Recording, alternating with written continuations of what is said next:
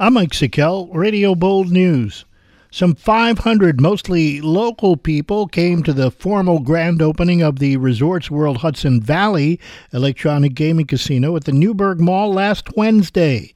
The facility is a sister casino to Resorts World Catskills in the town of Thompson. As to what an additional casino offering in the Hudson Valley means, Vice President, Government Affairs and Public Relations Megan Taylor tells Radio Bold News the company expects an increase in market share in the region. Taylor notes the Newburgh facility has few amenities beyond 2 bars and is a totally different experience from Resorts World Catskills. We know up in the Catskills, we have 10 different restaurants and bars, over 400 key of hotels.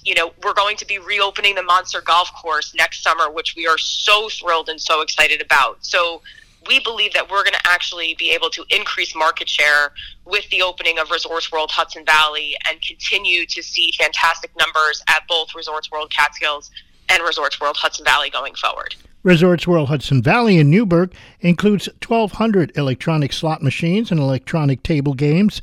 It is seen as an economic boost to the Mid-Hudson Valley, with new jobs and new taxes coming to the area.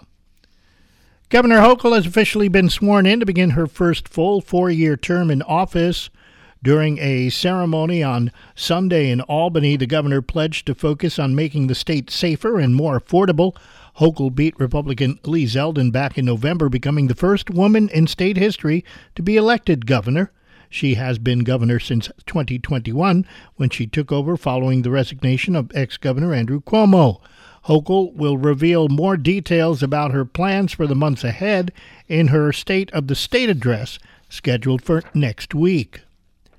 And now that 2022 is over and the calendar is turned to 2023, there are going to be several new pieces of legislation in effect in the Empire State.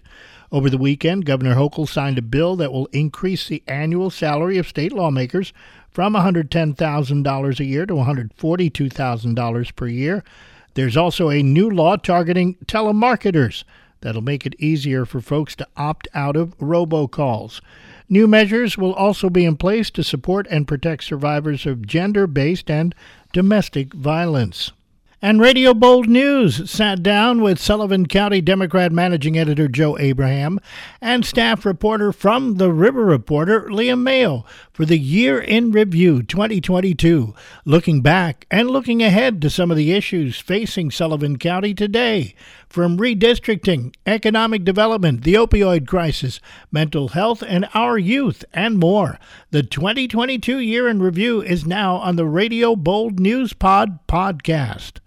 That's what's happening. I'm Mike Sikel, Radio Bold News.